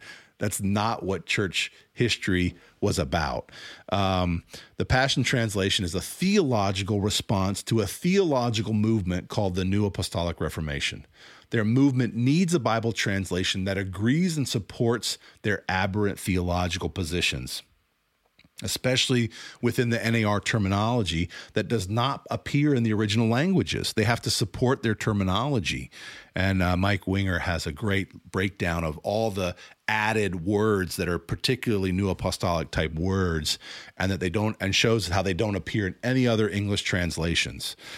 And so this translation is a reaction to those theological aberrations, giving them language and a translation of the Bible to seek to legitimize their aberrations. Dan Fairley goes on to say that the critical spirit, the people who are critiquing this translation, he says, it's not pretty, quote unquote, it's not pretty and it's not helpful. So these people, for instance, the academics who Mike Winger has hired from seminaries and Bible colleges who are Greek and Hebrew professors have a critical spirit, quote unquote, and are, quote, not helpful and not pretty, end quote. Meaning they're critical. They have a critical spirit against the Passion Translation, and it's ugly. This is laughable, man. First of all, that he would say that Greek and Hebrew professors and seminaries have a critical spirit, it's incredibly inflammatory. He's engaging in the same critical spirit by even saying this. It's a critique in the other direction. He's engaging himself in critique against those who have critiqued the Passion Translation. So does he himself have a critical spirit? So is his own critique not helpful and not pretty? Claiming that these men who have critiqued the translation have a religious or critical spirit is highly condemning and judgmental. He's engaging in the same critique that he's condemning by critiquing and condemning those men. These men who've critiqued the translation are experts in their fields, namely in their biblical language or in the book that they looked at. Some looked at Galatians, some looked at Song of Solomon and stuff like that. Brian Simmons is neither a biblical linguist, expert, nor a translator. Brian Simmons, in his translation, should leave translation work to the experts who are linguists, and he is not one. He should leave the translation work to those experts who are linguists and translators and experts. Simmons should leave that work to people and stick to his revelations of heaven and visitations or whatever he has. And he has had many visitations apparently from Jesus himself and told, and Simmons has claimed that Jesus told him to and breathed on him to translate this Bible or this translation. Dan Fairley then encourages people, or says at least that he reads these translations in his devotional time because it will, quote, unlock, whoa, I've never seen that, end quote, in the text. This is really dangerous because he's given people permission to unlock things in the text of the Bible that might not necessarily be there in the Greek and the Hebrew. And that is all for your spiritual growth during your devotional time. So use it in devotions, he says. This also plays into their theology. There are secrets that lay hidden for us to discover, like the Gnostic heretics taught, that there are secrets for those elite few who can uncover them. Dan Fairley talks about a translation that was made in English because the Church of England was splitting. He doesn't describe which translation he's talking about, but this lends to and supports their theology that church splits are not good. And he doesn't mention which translation he's talking about, but I'm not aware of any church split in which a new translation of the Bible was produced. I don't know what he's talking about. I'm not aware of a schism that took place with a Bible translation. Maybe the KJV he's talking about, but I mean, King Jimmy, he wanted a translation, and he made it happen. So I don't know. So they speak in generalities, of course, make broad sweeping statements to support their aberrant translation. But I don't know of a schism that took place and a Bible translation was produced as a result. So again, they just misrepresent church history. Dan Farrelly also said that the King James Version had its critics and quoted some scholar, quote unquote, at the time, which he does not name, demanded that the KJV be burned. Who was this unnamed scholar and that did not agree with the King James Version? Of course, he doesn't know. He doesn't say, and he won't say because he doesn't know. he just makes statements, you know. Again, they speak in generalities, broad sweeping assumptions with no specific name of who he's talking about. Dan Farrelly said, this critical spirit, it ain't pretty and it ain't helpful and it's been around forever. And when we enjoy it, we're not helping anybody. And then he laughs heavily. So it's interesting. Again, he says, that this is not pretty. Those people who are this critical spirit, those people who are doing this are not pretty. I guess I've got a critical spirit too. So those critical spirits, they're tough to kick. Again, this highly condemning language of the scholars who have critiqued the Passion Translation, they're critical, they're unhelpful, and frankly, may even be hurting people spiritualized by critiquing this Passion Translation, according to Dan Farrelly. This is really highly inflammatory. And so they're all big on unity and stuff, but this is not unifying language. This is these people, those guys who in seminaries, who are teachers in seminaries, who critique this Passion Translation they have a critical spirit and they're hurting the body of Christ. It's really, really bad.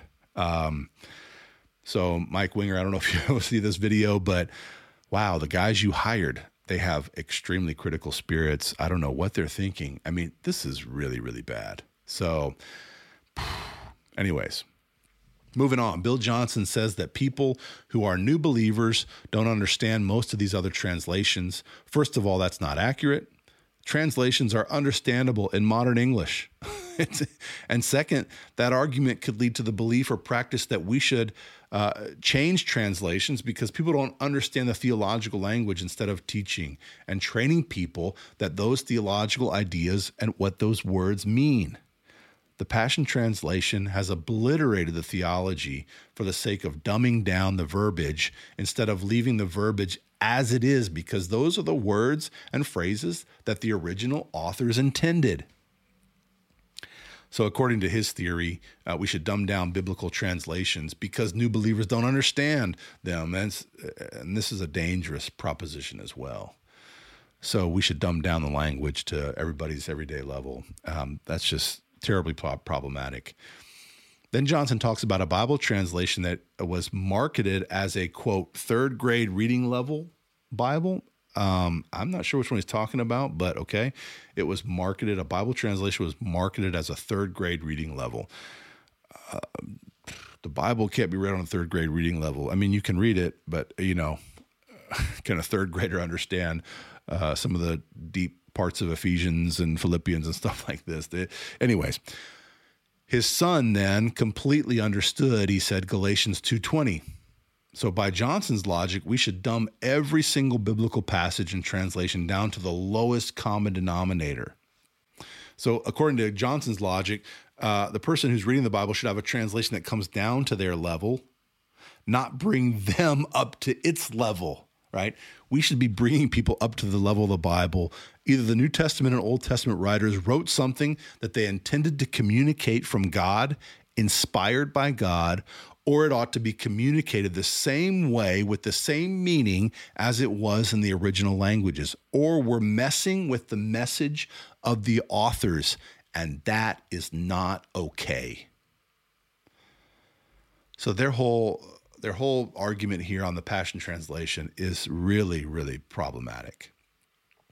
Dan Fairley then seems to express the belief that beauty and artistry should be part of Bible translations, and that we should allow artistry and beauty in a Bible translation instead of the focus on translating the author's original intention. So we should be able to be artistic and sort of make leaps a little bit and be creative in our translating, and that is not okay either.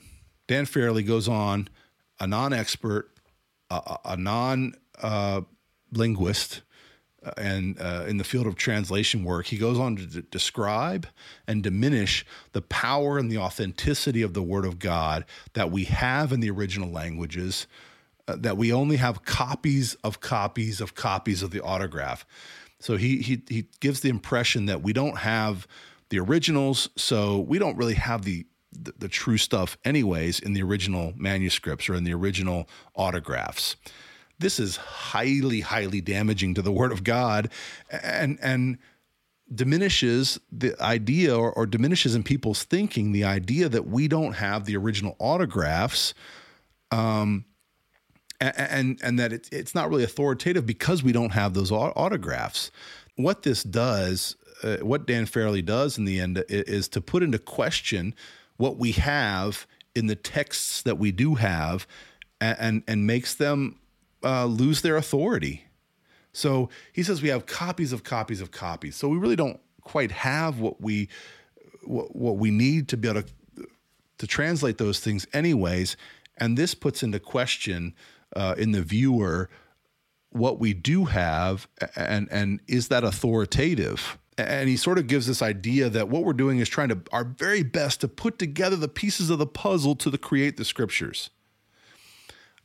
Viewer, I want to tell you, if you're watching up to this point, have you watched and stuck with me, we can be sure with 100% accuracy that what we have is what was written by the original authors, and that what we have in the original manuscripts, or they're not the original autographs, but they are copies. They're not copies of copies of copies, as he says. They're the original manuscripts as far back as we can get them. That what we have are the most of any ancient text of antiquity. There are no original autographs of anything, of the Iliad, the Odyssey. We don't have any original autographs of anything. But what we do have in the texts of Scripture, you can be 100% sure that they are what the original authors wrote. What Paul tried to write in the New Testament, what Peter wrote, what any of the gospel writers wrote, you can be sure with 100% accuracy that what we have is what those authors wrote. We have more manuscript copies of those texts than any other ancient text of antiquity. The Bible is overwhelming. It's thousands and thousands more than the next most copies or ancient texts of antiquity. What Fairley is doing here, he's showing his ignorance here at this point of what we have in the ancient texts. The only effect that such a statement can have is for you to throw you into question of what we do have. Is this the real Bible? Is this really what Peter and Paul and Matthew and Mark and Luke and John wrote? Is this really? It really diminishes. Fairley really diminishes the biblical texts here. And he should stick with what he knows. He should stick with his fake supernatural school of ministry and not comment on some things that he has no idea about. This statement at this point in this video shows his ignorance of the biblical translation work and the ancient manuscripts that we do have. He should stick to what he knows. He doesn't have any idea. He's really misleading people. This is a very bad misleading. You could even come to the conclusion that Dan Fairley thinks that the scriptures, that the Holy Spirit is brooding over, quote unquote, is changing and morphing and becoming different and different to what we have in our English translations, and that we should be creative and that we should give it another meaning. This is highly, highly incorrect, and it diminishes the Word of God. Either the New Testament writers wrote what God wanted them to communicate, or they didn't, and we can change it and make whatever we want out of it. But it's not. what the New Testament writers wrote, what the Old Testament writers wrote, is the Word of God, and it should be translated and communicated with the meaning with which they wrote. And it should be translated like if you're translating me from English to another language, you want to try to get as close to my meaning in another language as you possibly can. If someone were to be sitting next to me translating me to Spanish, they're trying to translate me, not be creative about it. They're trying to translate my message. And that's what biblical translation work is about and should be about. And this is really bad, you know. And again, they've used this whole section to defend the Passion Translation, to not answer the question whether or not it's heresy or not. They did not answer that question. So then Bill Johnson says something even more inflammatory and condemning. He has a greater problem than that, he says, i.e. Bible translations. He has a greater problem than Bible translations with people who are teaching from this book that we are not in love, quote unquote. He goes on to describe scholars and folks who do Bible translation as people who aren't in love with Jesus and don't teach and don't do scholarly work according to love for God and love for Christ. He says, quote, they may be scholars, but they don't have the relationship to add the nuance that this thing needs. And he's talking about the Bible, end quote. This is highly condemning. And it's full of hubris. The hubris is outstanding. Basically, we have the love of God. We know how to love God well, as he says. But those people who critique the Passion Translation, they're not in love. They don't have the nuance to be able to give the relationship that this thing needs, meaning the Bible and the translation. So he's saying that everyone who critiques the Passion Translation is not in love or not teaching from love. It's hard to know where to start with this one. What do you do with that? You basically said that those who are scholars who question the Passion Translation or other translations that are not accurate are not in love with God and don't do it out of a love for God. These guys are high on ecumenicalism and unity. This is not unifying language. This is a schismic, inflammatory, divisive language. Instead of asking the question, could these scholars be correct in their descriptions of the discrepancies in the Passion Translation to the Greek and Hebrew, they condemn them instead. And this is an ad hominem attack. Instead of engaging in the material that these guys have produced, Mike Winger, thank you again for you, and all you scholars. Thank you very much for critiquing that Passion Translation. They engage, Bill Johnson and Farrelly engage in an ad hominem attack.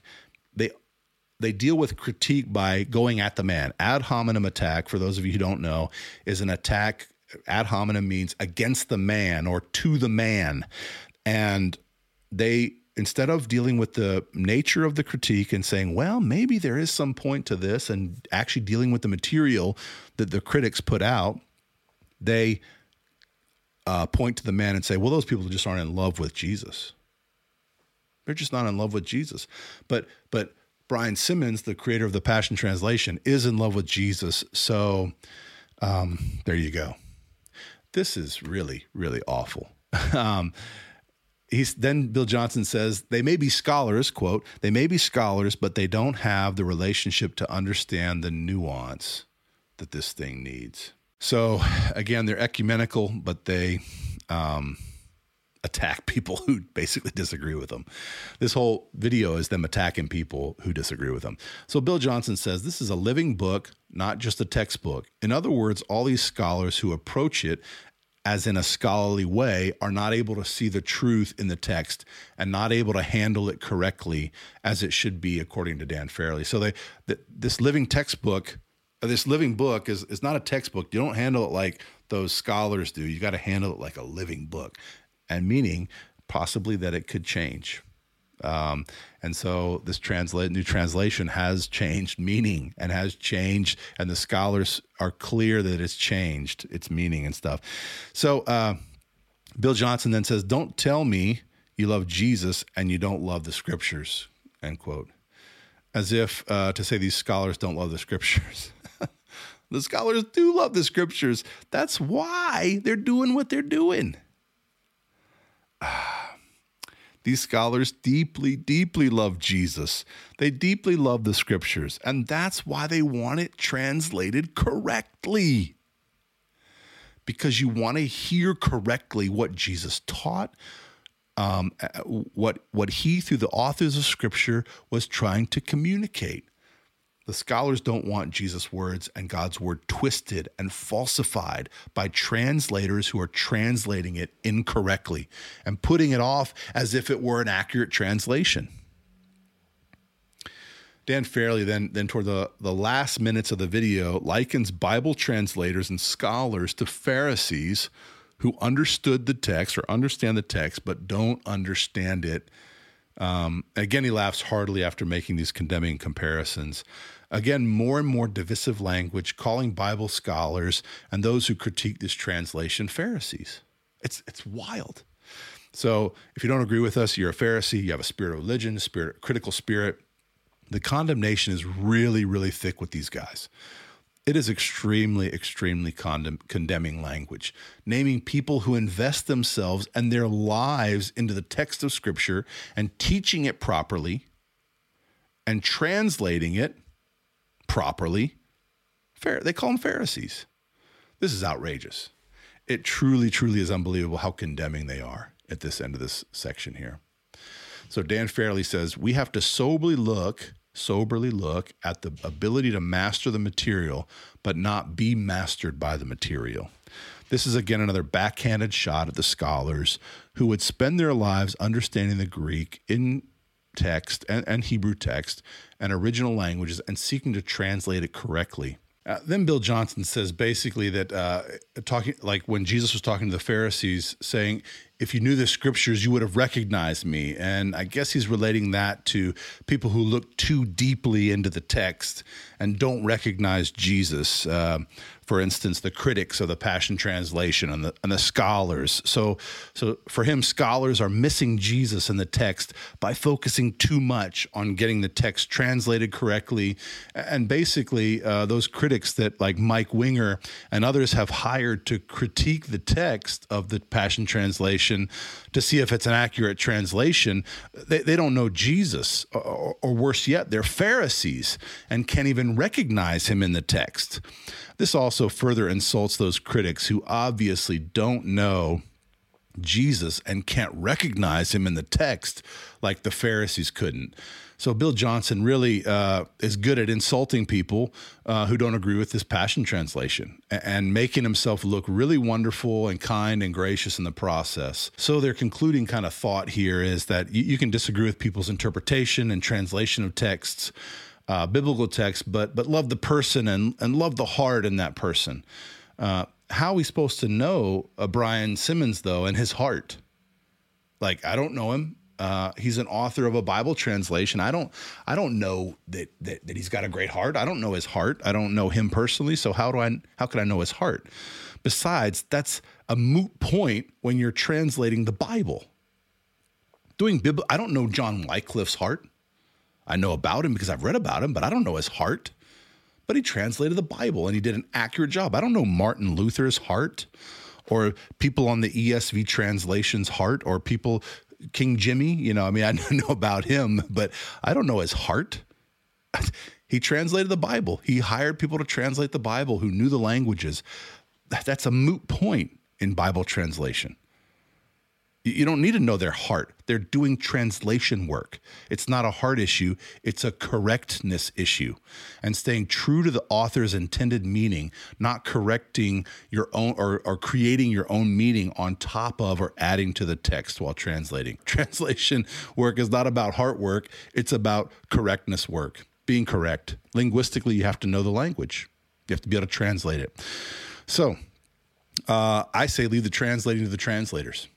and linguistic experts, Greek and Hebrew experts, who are those who spent their lives studying this issue and studying language and are linguists.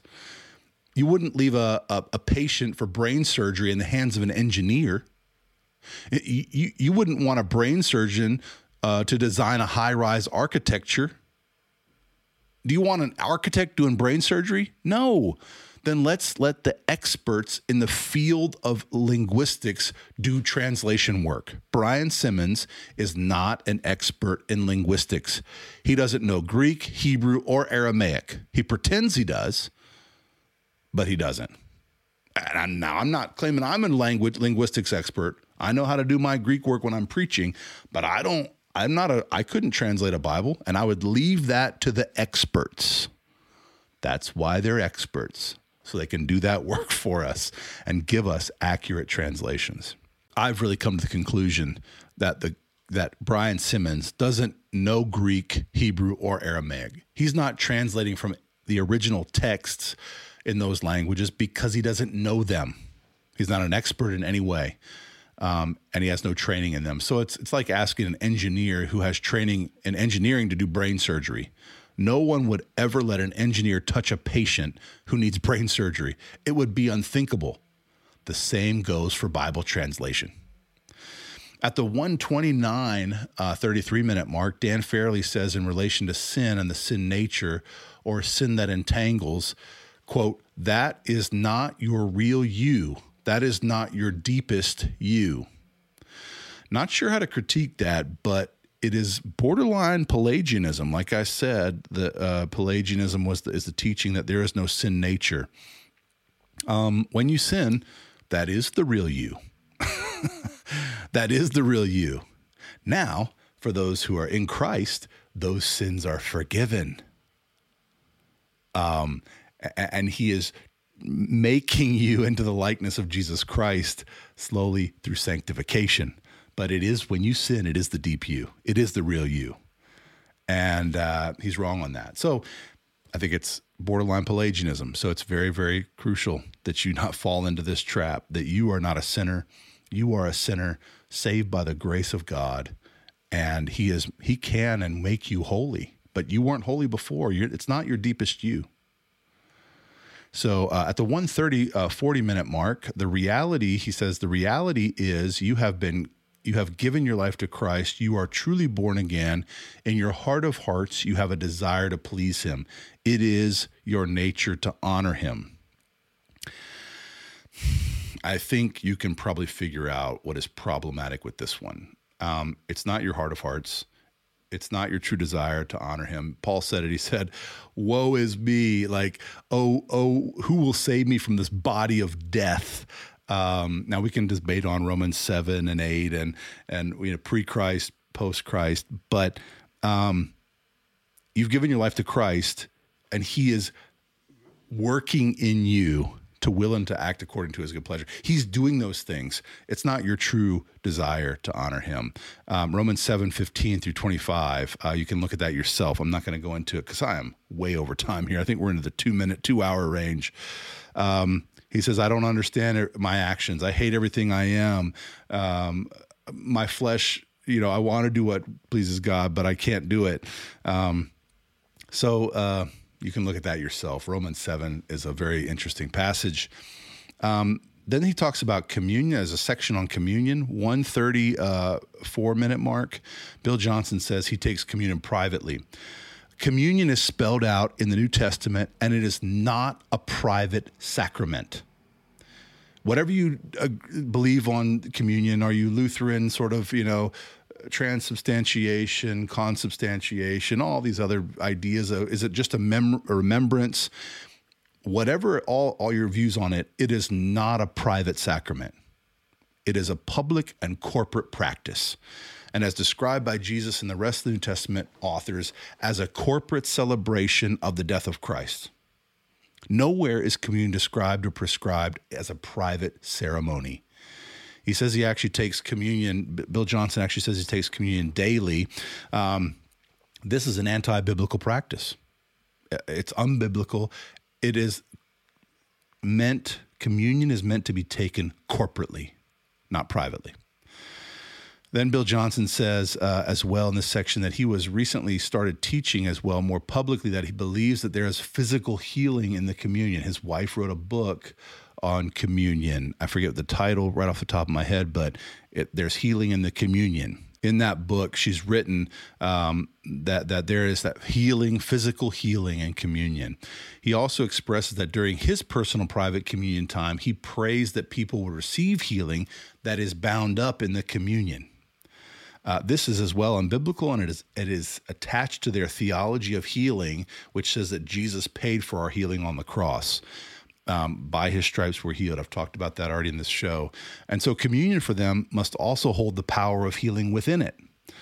This is, again, unbiblical, and again, not promised for us in Scripture that healing is in the communion. There's nowhere that I can point to or think of in Scripture that would display that that communion has healing within it, and that we should take communion for our healing, and that we should take communion every day or privately.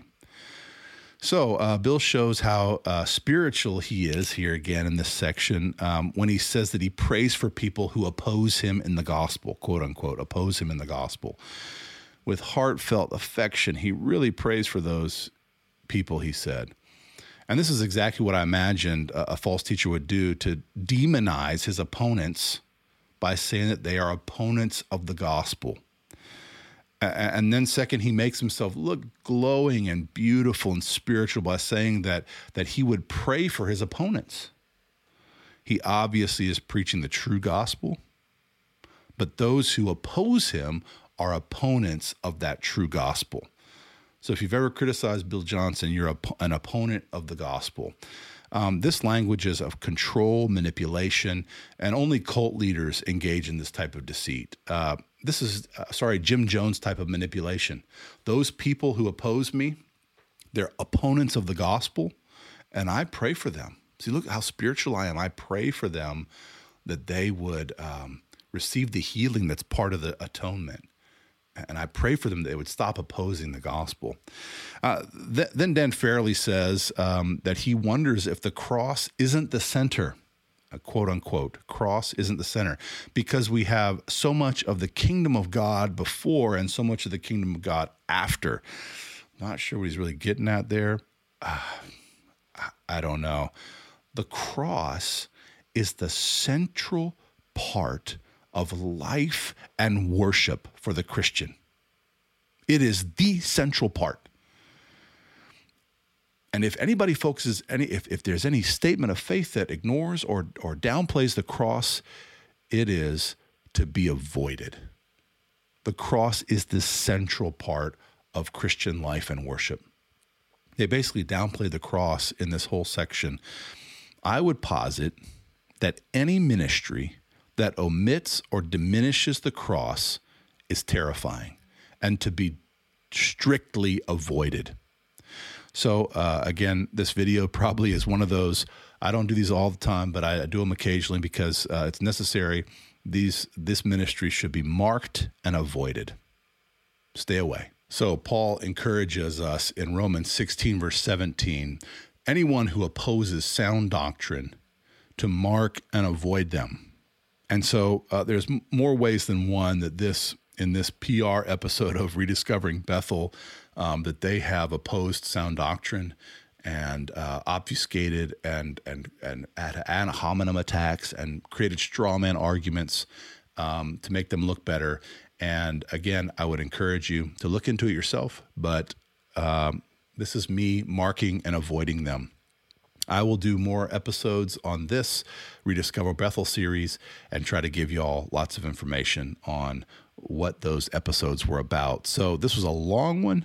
I don't know. I might even split it up into 2 episodes, but thanks for sticking with. Thanks for tuning in to this episode of Churchpreneurs Podcast. You can find out more about my ministry at richardpmoore.net. If you'd like to reach out, you can email us at churchpreneurs@gmail.com.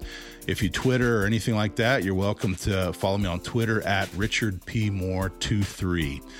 If you have any questions, thoughts, comments, concerns, or ideas for any podcast, please reach out on one of those platforms. God bless you. Until next time, take care.